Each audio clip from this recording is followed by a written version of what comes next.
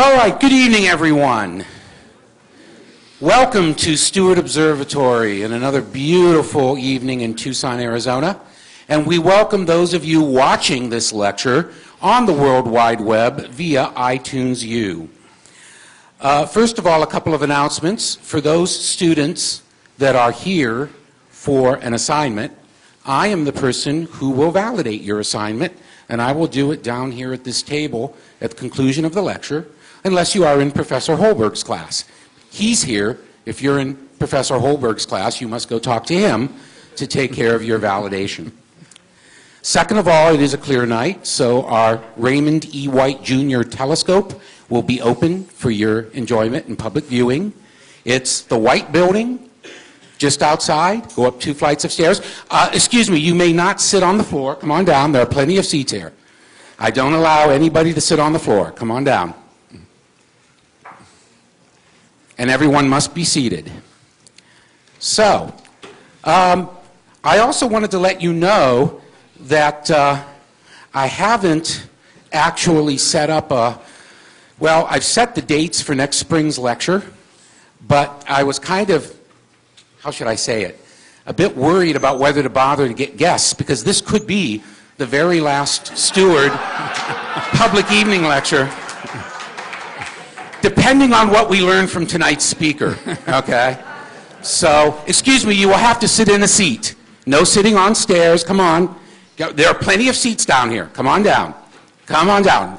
Those of you standing in the back, get down here. There are plenty of seats. You see what I go through when I teach here at the university. Those of you coming in, you must sit down in a seat. Come on down and find one. So, however, I have scheduled our next lecture for January 14th. It turns out, even though Martin Luther King's birthday is on the 15th, the holiday is actually on the 21st. So the 14th will be our next lecture. I just have to find a speaker yet. But you will find the schedule on the Stewart Observatory website as soon as I get those speakers in place. But one of the things we are looking forward to is in April. On April 23rd, we're celebrating the 90th anniversary of the dedication of Stewart Observatory. And so the night before, on April the 22nd, we're going to have a special lecture on the 90th birthday of Stewart Observatory. So without further ado, I would like to introduce tonight's speaker. It is Major James McGahey. Major McGahey has a bachelor's degree in management from the Georgia Institute of Technology. He also has a master's degree in management from Webster, and he has a Master of Science in Astronomy from right here, the University of Arizona. Major McGahey is a veteran not only of the United States Army, but of the United States Air Force, where he worked in Air Force Special Operations. He is a pilot. He is an astronomer. He runs his own observatories here in Tucson, the Grasslands Observatory and the Sabino Observatory. Excuse me, I'm sorry, seats. I can't let you sit on the ground. You come down, you sit in a seat. Come on down. And the Grasslands Observatory. And he is probably best known as a skeptic. He is a consultant for the... is there a problem? Sorry, I hit the button. He is a consultant for the Committee on Scientific Inquiry. He is a UFO investigator. He has spent a lot of time looking into the different cases of paranormal activity and UFOs. And most recently, he was on he's on television a lot. He was on a National Geographic Channel program, The Secret History of UFOs, which broadcast last summer, and he was interviewed as an expert. But he's our guy that we go to when we want to talk about pseudoscience. And so, without further ado, Major McGahey is going to give us a talk on the topic, 2012 Doomsday, World Apocalypse.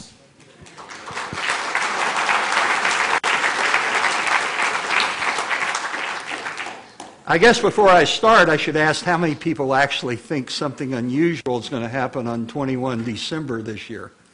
Anyone? Well, that's nice to see.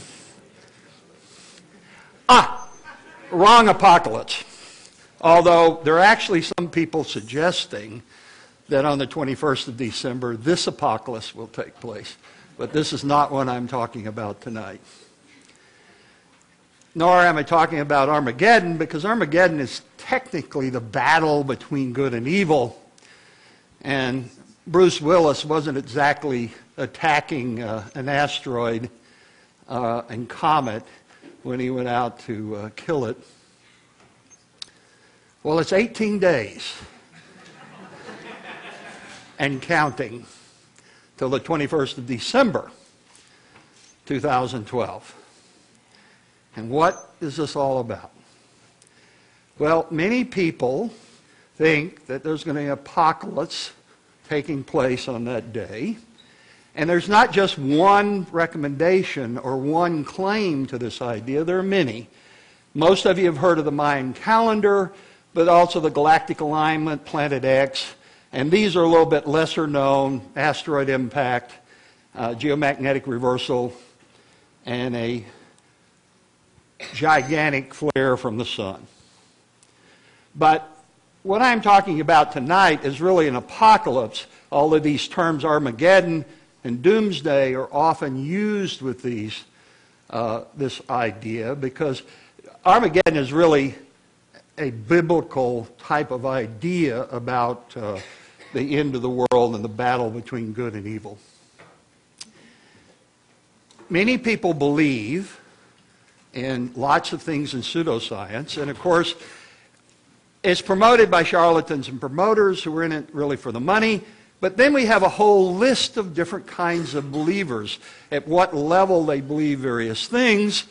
And then, of course, hopefully we have more rational people and thinkers in this room tonight. So what do they mean by the end of the world? When they talk about the end of the world, it can be any one of these things: a total destruction of the earth blows up, massive destruction, catastrophic destruction, or just some destruction. And then it can mean anything from total extinction of human beings to just some die.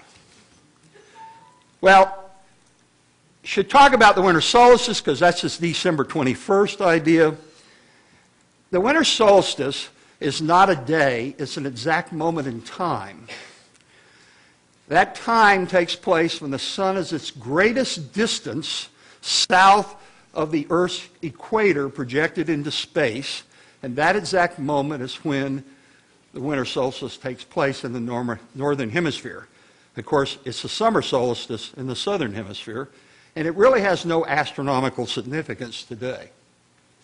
But for this year's, just so you know, the exact time is 11:12 Universal Time. That's 4:12 a.m. in the morning, Tucson time, in case you want to get up.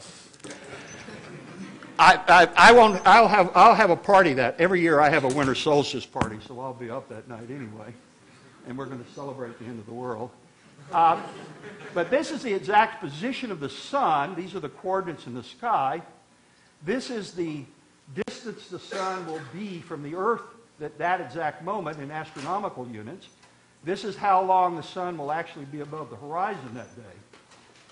And of course, one of the things, the alignment with the center of the galaxy, this is the center of the galaxy. Those are the coordinates of the center of the galaxy. And you notice they do not match those coordinates. We'll talk about that. Well, what we're talking about here is this mystery and magic of the sky. The sky has always been this magical thing to human beings. The universe, a long time ago, was very magical and anthropocentric, supernatural spirits in the sky. It evolved later on into a mythic, anthropomorphic idea of gods in the sky, the creation myths. And the sky, of course, is filled with all kinds of mysterious objects. If you don't study astronomy, they seem mysterious. You have these bright things going on in the sky, and it's mysterious and powerful and distant. It's also uncontrollable, and it's so far away and so distant, it's very fearful. And of course, at night we have the fear of the night has always been human fear. And of course, people are always looking for meaning. So in end times have been predicted for thousands of years by religions, cults, New Age groups, UFO religions, and even science. The results we'll talk about later.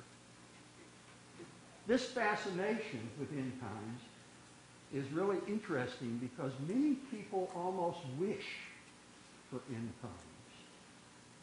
And I think it's part of the human condition, this idea of some kind of certainty about the end of the world and the end of life.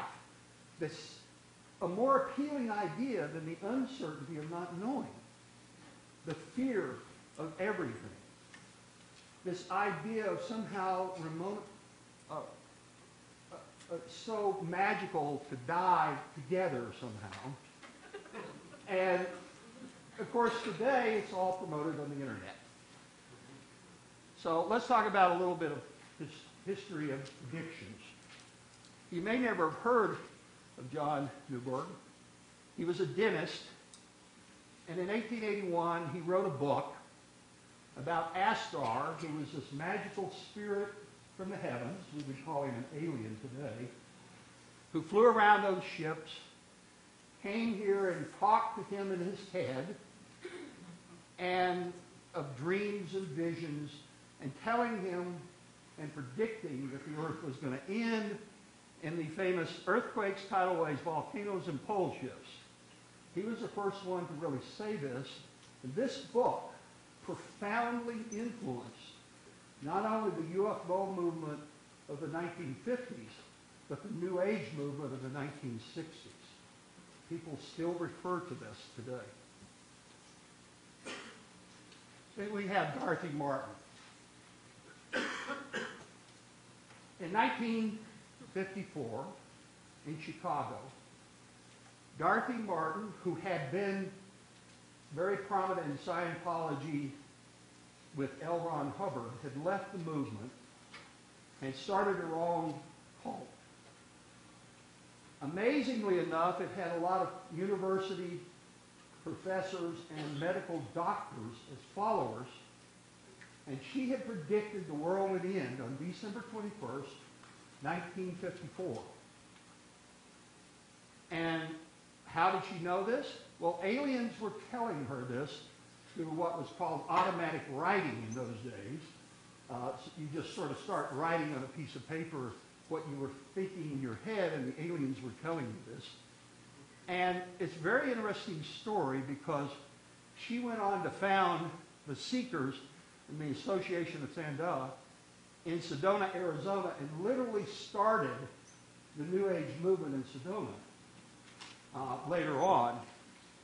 But the interesting part of the story is that they sat together on the night of December 20th, waiting for the world to end. And the aliens, by the way, were supposed to come and save them. And when it didn't happen, none of them really lost their faith in Dorothy. They continued to believe. And she would later say that the aliens said, well, the world was saved because of goodness and light. Typical pseudoscience gobbledygook. But more interesting is, Thesiger, a social psychologist, had infiltrated the group. He wanted to study what would happen to people that believed in doomsday prophecies and what would happen when they didn't happen. And he wrote this very famous book, When Prophecy Fails. But more importantly, he developed this idea of cognitive dissonance based on studying this group. And it's a fascinating book if you want to understand how people think about reality and how they can readjust the reality to match what is not really real.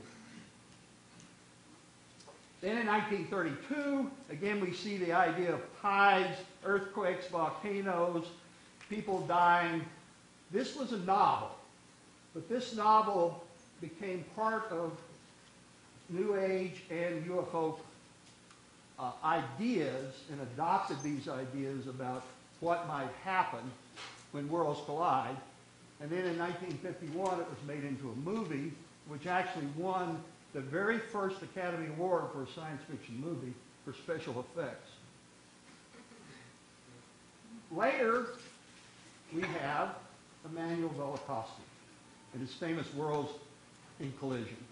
It's hard to understand this now, but this was a best-selling book worldwide. His basic premise was that all the biblical miracles could be explained by all kinds of weird planet alignments moving close to each other. Venus was ejected out of Jupiter, etc. He had no background in physics or astronomy whatsoever. But he did have a background in Kabbalah, and he was a Russian Jew, interestingly enough, who left Russia for Berlin. Not a good place for a Jew to go when he went there. And then he went to Palestine and New York, which is interesting because someone I want to talk about in a second did the same thing. Now in 1953, we have Bender comes along. He was the one who started the whole concept of men in black and ice caps, capsizing the Earth. He was a UFO contactee and one of the Space Brothers in the 1950s. The Space Brothers were a group of contactees that would contact the aliens, and the aliens would give them all these philosophical concepts about what was going to go on in the world and when it was going to end and all kinds of things. Then we come to Zachariah Stitchin, who, you notice, was also a Russian Jew, left Russia for Berlin, Palestine, and New York. Again, he was steeped in Kabbalah, but instead of trying to explain the biblical miracles, he wanted to explain how this was all done by aliens. And these aliens lived on a magical planet, Nibiru, that had a 3,600-year orbit around the sun and would periodically come by, and these guys would run over their spaceships and attack the Earth and do all kinds of things, and have nuclear wars and stuff. And this was all based on Sumerian text. And when they'd come over, they caused all kinds of destruction. And these are some of the drawings from his book. He wrote 9 best-selling books. Best-selling books in the New Age community. So he was fairly influential. And this is how he determined that this planet X existed. As we shall see, this is not the way we do astronomy by looking at ancient Sumerian seals. Here's another person who was very influential. Again, New Age guy who organized a harmonic convergence, if anybody remembers that, in Sedona, where about 100,000 people went there when the sun rose and sat there and said Kum Ha La, whatever. And the age of Aquarius was dawned. The only problem is they got the age of Aquarius off by about 400 years. But he wrote a book called The Mayan Factor. That's where the whole Mayan calendar comes from, this idea about the end of the world. It was a combination of the Mayan calendar, I Ching, and this galactic alignments that were going to occur on 21 December 2012. And you notice he wrote this in 1987. And what's going to happen, according to him, is the Earth's electromagnetic battery is going to line up with the center of the galaxy. And something magical is going to happen. He never quite says what. He created a game, a calendar, and an organization called Dreamspell, which is about, in essence, sort of this gobbledygook, New Age time travel. It makes absolutely no sense whatsoever. But he's the guy who started the whole Mayan calendar. Now, in 1987, you may remember this comet, Hale-Bopp, came by the Earth, or relatively close to the Earth. Very bright comet in the sky. And this is when it was fairly far out. This is a picture taken at University of Hawaii telescope in Hawaii of the comet. The glow there's a comet, all the dots are stars. But you notice this is a picture that got published by Art Bell. And you notice there's something right here. And Art Bell started saying, well, that's a UFO. And then this, you remember Heaven's Gate? They said, oh, wow, there's a comet there's a UFO in the tail of the comet, so that must mean that our prophecy is coming true. And who says that UFOs do no harm? This was a picture, it was on television that year with me and the last survivor of Heaven's Gate that went on the show with me, and Geraldo Rivera put this as the backdrop for the show, and I suggested to him that there's a UFO in the tail of the comet. By the way, I took this picture the night they committed suicide. And I said, if there's a tail, I'd be happy to sell you a bridge I have. And the next day, he committed suicide. All I have to say here is just look at the picture.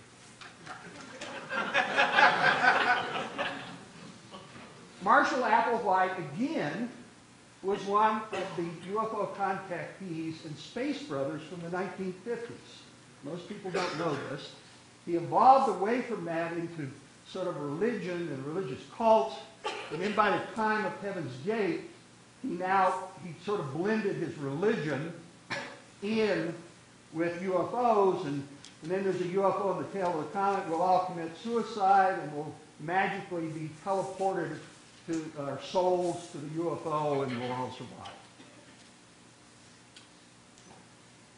Then, I hate even talking about Nancy because it's so silly. But I have to say this about it. When she started up her website, and until her prediction of the end of the world, she had the #1 website in the world. I will say that again. She had the #1 website in the world. What she did is sort of take Zachariah Stitchin's ideas of Planet X, and now they were being telepathically communicated to her by aliens from Zeta Reticuli.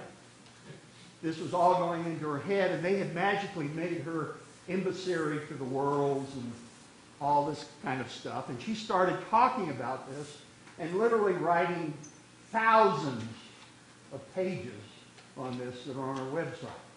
Thousands. And it became quite a stir. And, she was talking about all this kind of stuff about this planet she never could quite get it straight whether it was a planet, a brown dwarf, a red dwarf. Astronomy was covering the whole thing up. The planet was 4 times the diameter of the Earth and 23 times the mass. And it was going to pass by the Earth 14 million miles away. And when this happened, the Earth was going to stop for 3 days. The poles were going to turn 90 degrees. The sea level would rise 675 feet. If that happened, you wouldn't have to worry about any of this other. Because everything would be underwater. Earthquakes, volcanoes. You notice how all this all ties in the past? And she said this is all going to happen on May 15th, 2003. Now, I think you all know it didn't happen, but you know what Nancy says? It actually happened and we didn't notice it. So at the time I got involved in this, I started doing a few little calculations here about changing the magnetic field of the Earth and torquing it over. And this is the amount of torque it would take to change the magnetic field of the Earth by something passing by. And you notice here, if you do this is the magnetic fields of various objects. The strongest magnetic field that exists in the universe is on neutron stars, 100 million Tesla. And this would mean that the object coming by the Earth would have to have 2 million times the magnetic field of a neutron star. Not likely. So I said, well, she's predicted this. Why not cash in on this? If the world's going to end, I'll offer to buy anything at 10%, any valuables from all these people who are going to obviously die. And believe it or not, I actually had some people take me up on this. Some of her followers did some radical things, and I mean very radical things. They would kill their pets. They would sell everything. They'd move. They did all kinds of things. Let's talk a little bit about science. Science has made some predictions of the end of the world, too. The famous, very famous one from 1924, N rays. These were rays that were going to be very destructive and kill everybody. And, of course, it turns out that N rays don't even exist. Then we have this idea that somehow the crust of the Earth is going to crack open and throw asteroids out of the Earth and destroy the Earth in 1928. By the way, these are all in Science Journal, these articles I'm showing here. Then a new ice age is coming in 1929. This one's very interesting because this is almost like some of the things today, and I don't know why any scientist would have thought this. Somehow another star is going to come by the Earth, and we're going to get pulled apart by the sun and the other star coming close. And here we have the idea of a doomsday machine that actually some scientists predicted actually existed. How they would know that, I don't know, since they didn't work in the defense industry, but they did predict it. But here's my favorite. Does anybody remember that the entire environmental scientific movement predicted an ice age in 1975? They did. And many of those people are the same ones that are involved with global warming today. Here is the most recent thing. In France, a New Age guy says there's a UFO either under this mountain or it's going to come in on 21 December and evacuate everybody that's around the mountain when the world ends. And the French government is quite concerned about it because thousands of people are around this camping out and doing other things, and they're afraid of what might happen there when nothing happens. So it's a very interesting thing. And of course, the locals are now selling pieces of the mountain, and they're doing well.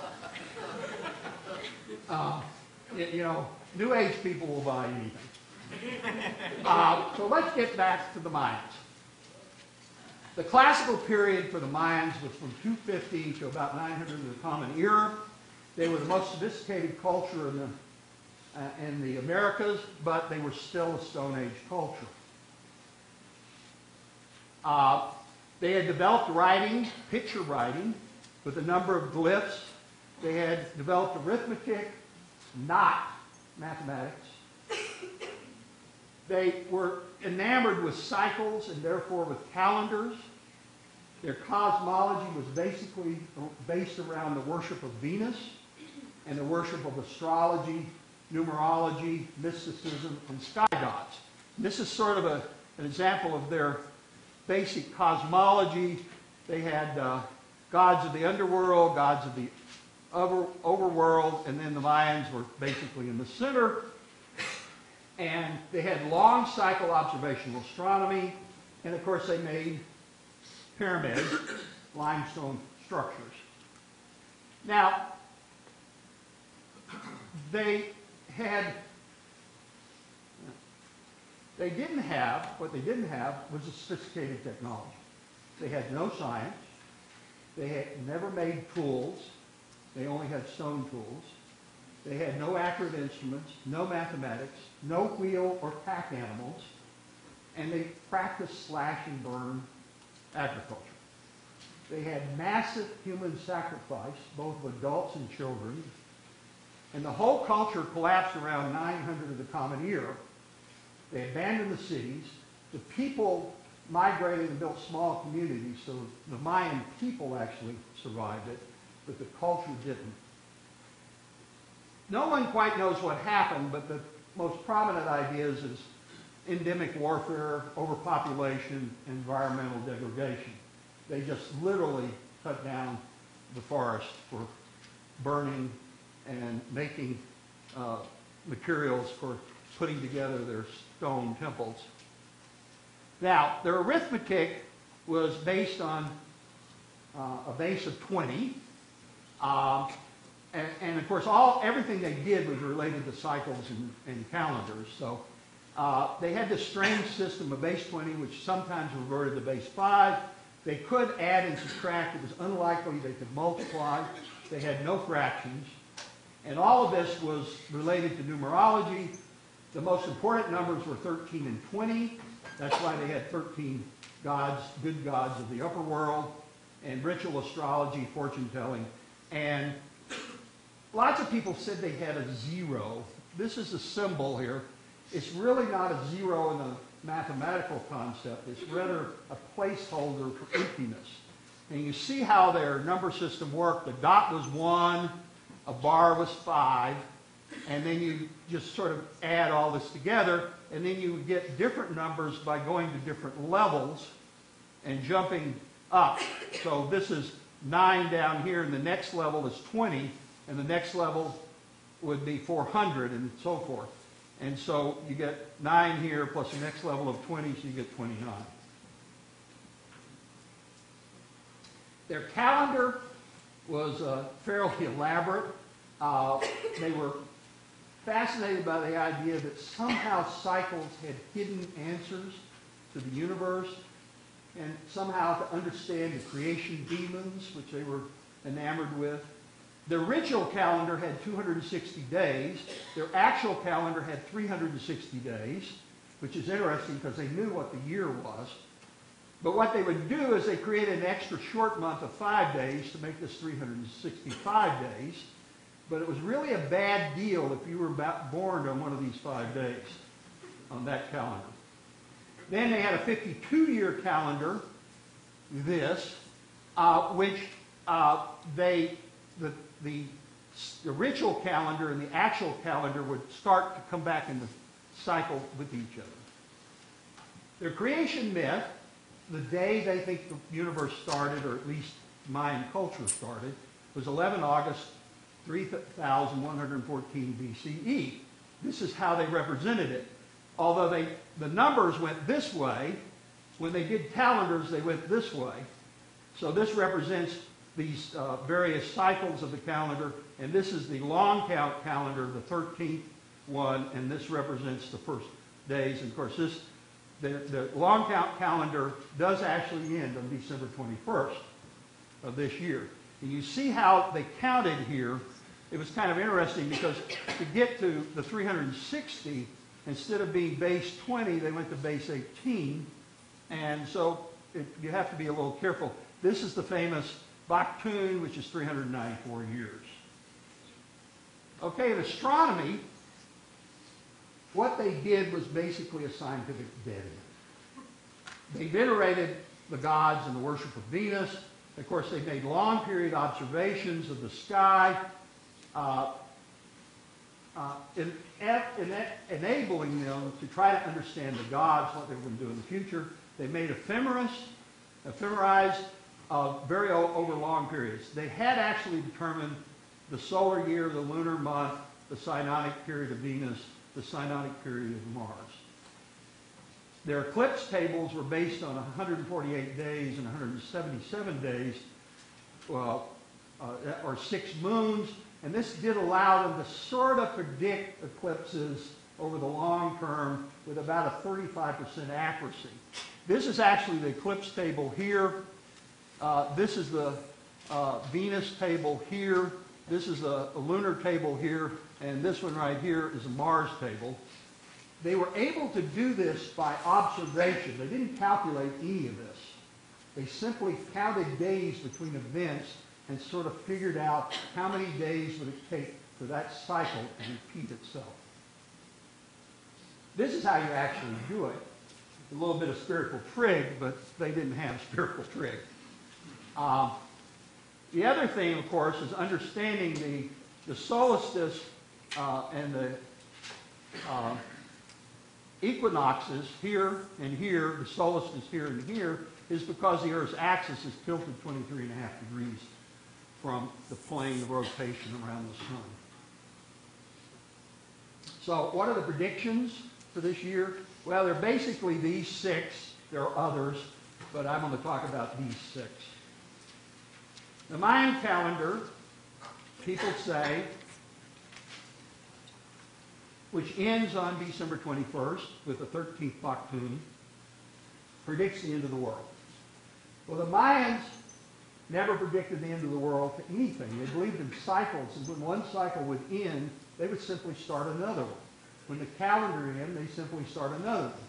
Sort of like what we do on December 31st. The world doesn't end on January 1st, although some people that morning may think it did. But we start a new calendar. That's what they did. So they start a new calendar. But more important question is, how could a Stone Age culture 1,000 years ago predict anything? Why do people want to believe that? The only thing they could have predicted with was astrology, mysticism, and some alien coming down and telling them. This is simply nonsense.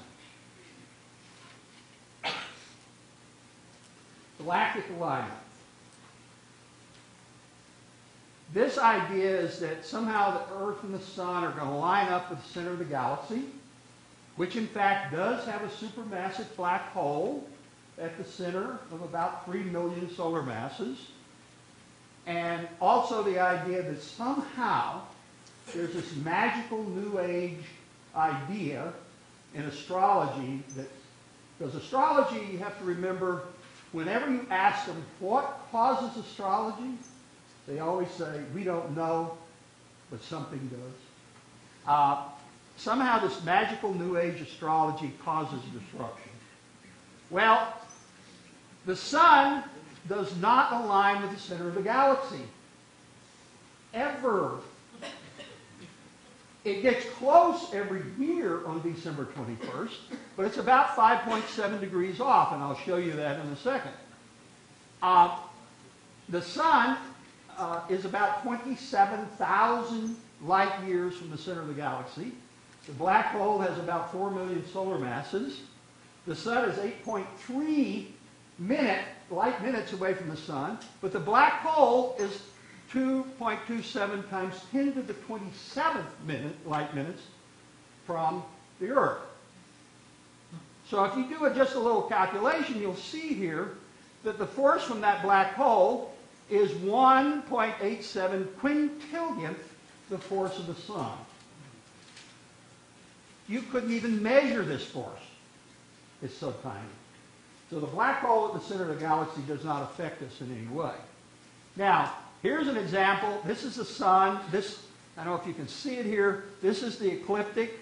That's the basic projection of the equator of the Earth into space. The sun moves along this. There's where the sun is at exactly 4:11 a.m. on the 21st. And here's the center of the galaxy.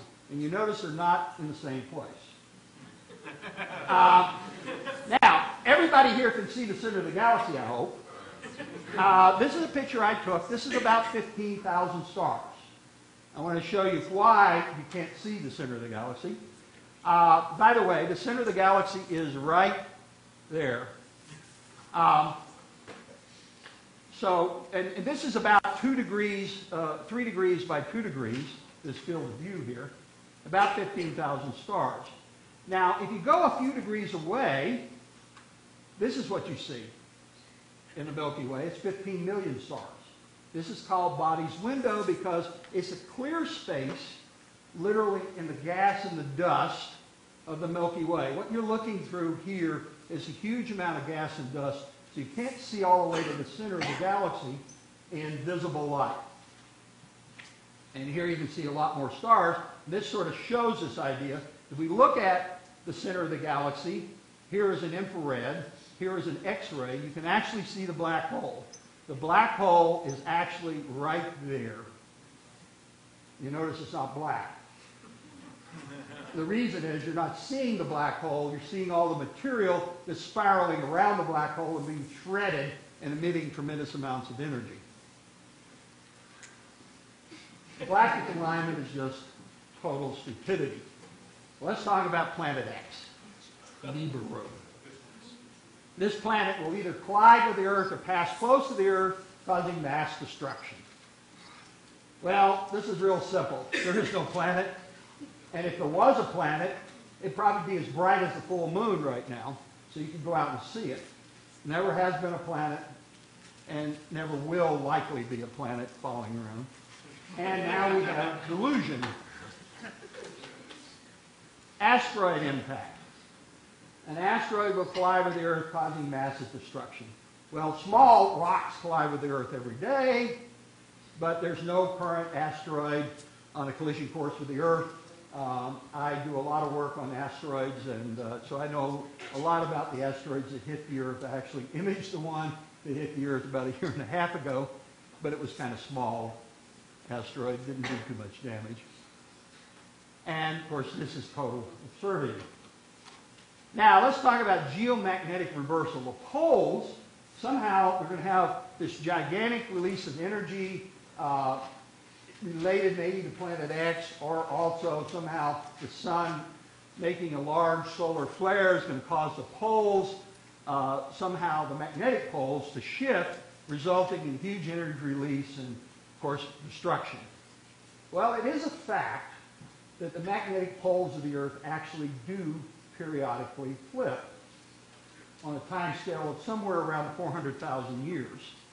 But as far as we know, this has no appreciable effect on the Earth. It might affect some instruments and various other things, but it probably is not going to have any catastrophic effect.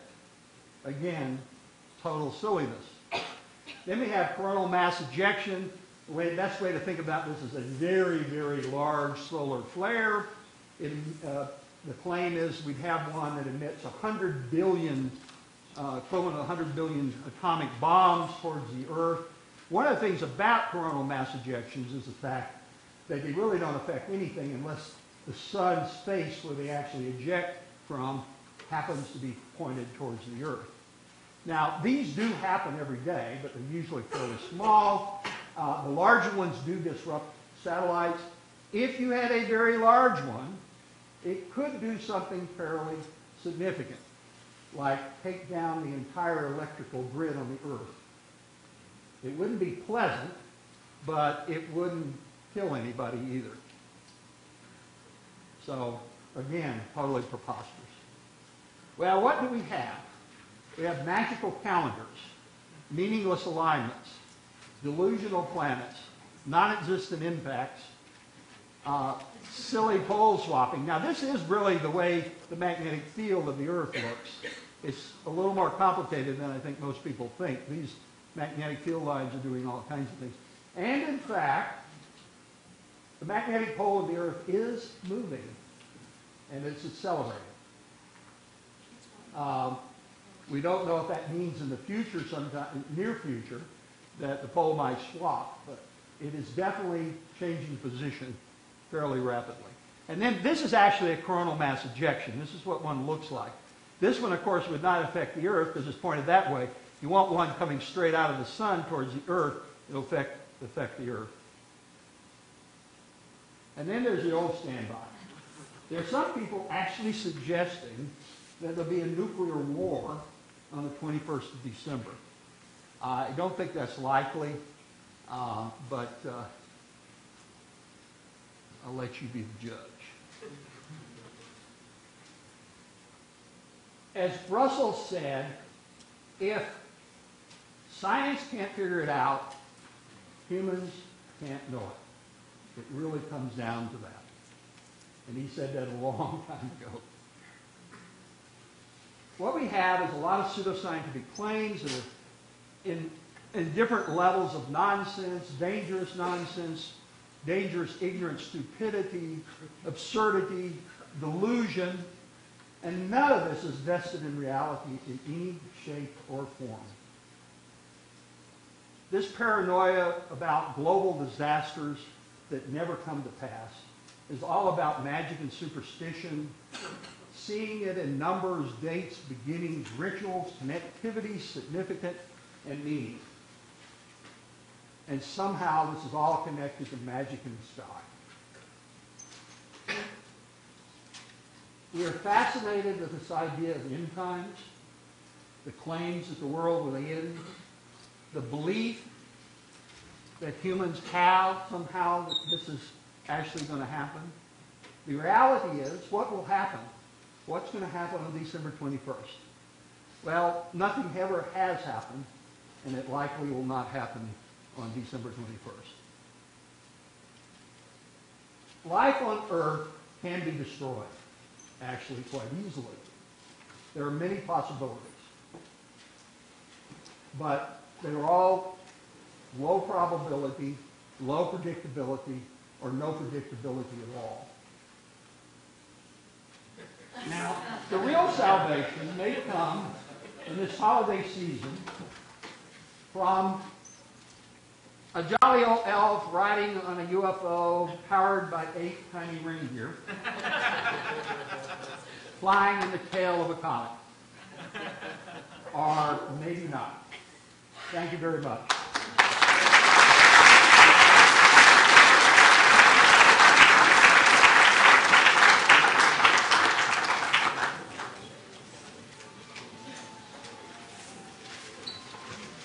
Thank you very much, James. We have plenty of time for questions from the audience.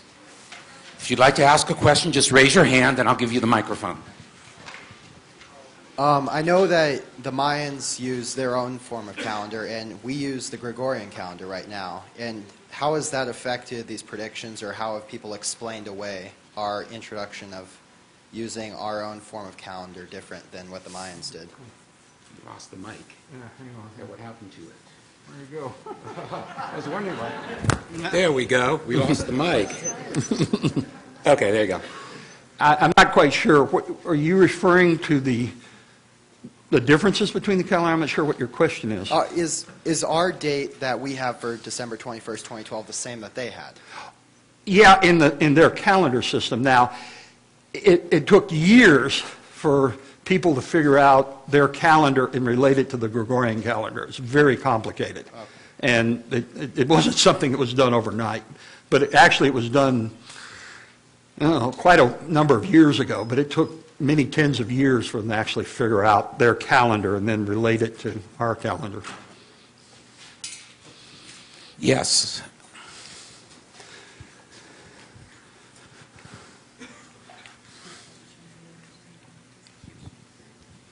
Has Lovecraft, H.P. Lovecraft's predictions about end of the world and alignment of stars influenced any of these crackpot organizations and followings?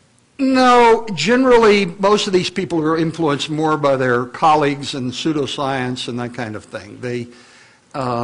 And some of it will go away, but it always comes back. What happens is and this is my opinion, this is an opinion now, what happens is somebody will read some pseudoscientific or mystical thing that was written in the 1920s and say, oh, I'm going to come up with a new idea on that, and this gets recycled all the time. Yes, right here. Do you also have a lecture to debunk religion and God? What? What did you say?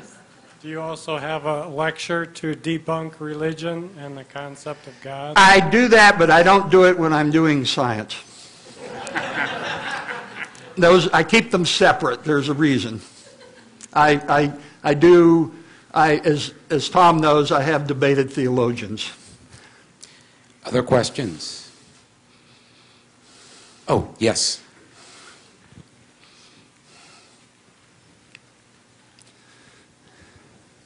Actually, what I have is really more of a comment, and that is this, that unfortunately, not just on the internet, but even what used to be at one time in the not so distant past, such as the History Channel, and I just now stay away completely.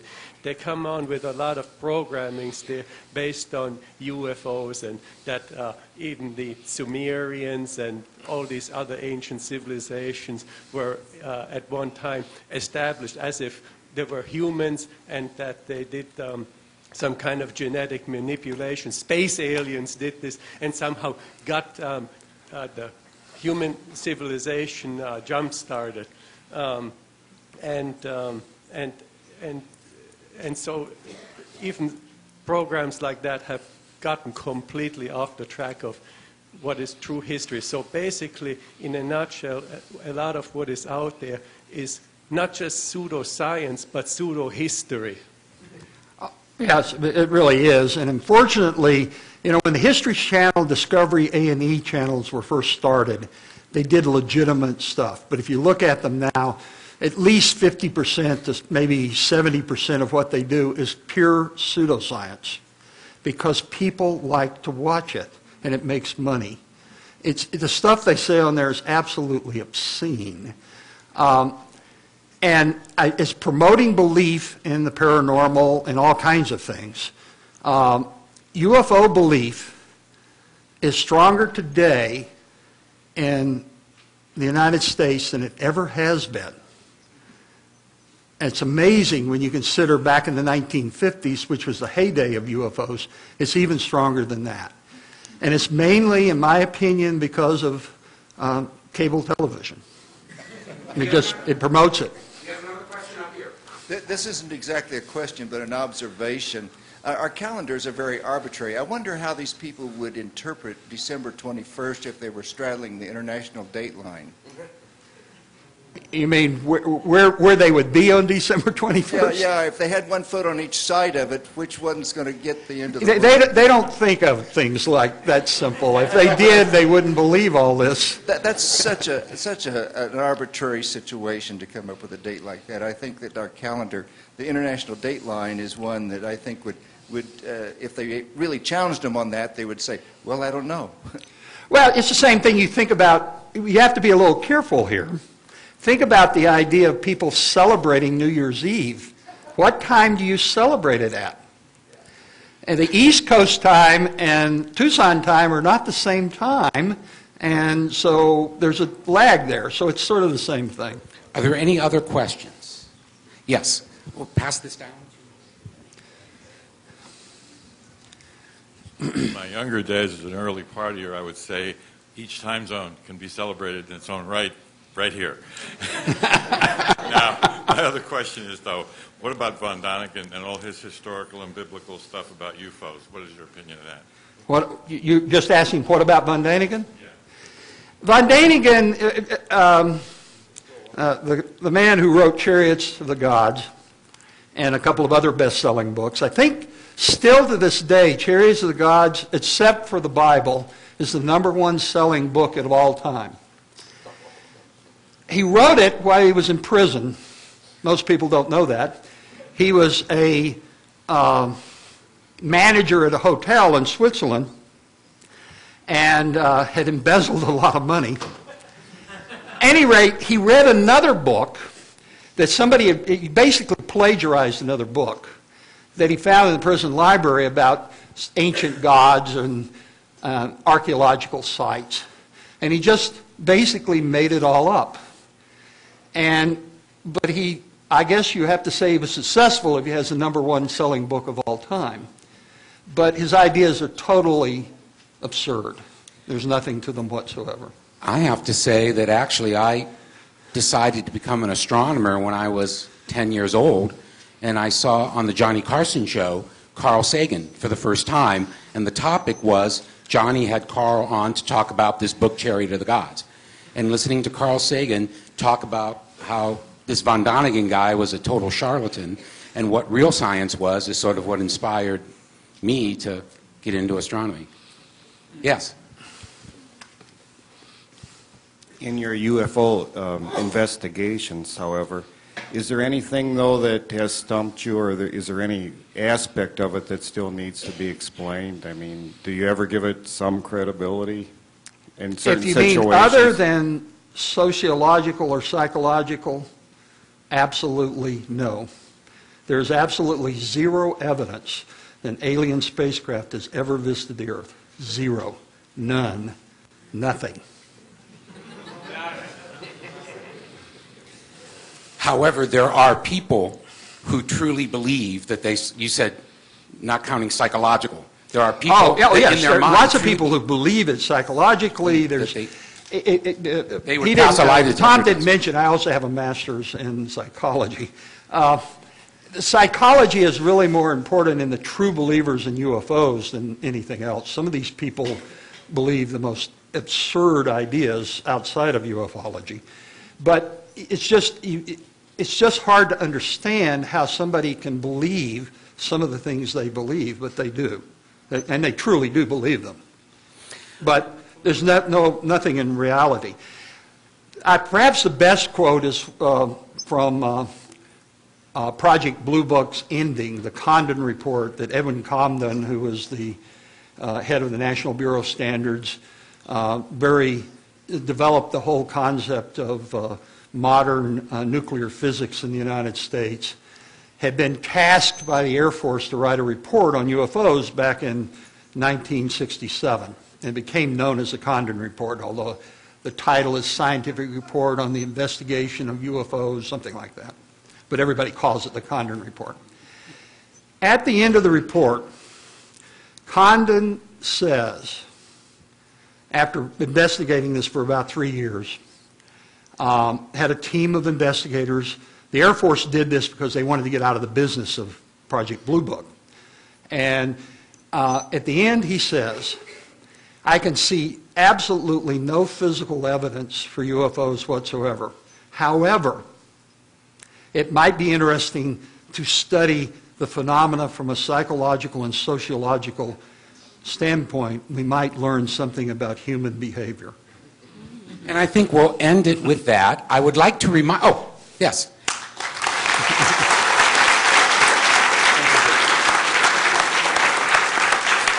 I would like to remind you that our 21-inch telescope, the Raymond E. White reflector, is open right now. If you've never looked through a big telescope at Jupiter, for example, you can do it. It's the white building with the dome on top. I wish, whatever holiday you celebrate, I wish you a happy holiday season. Our next lecture is on January the 14th. Check out our website. I'll post to our speakers as soon as I find one. And I will stamp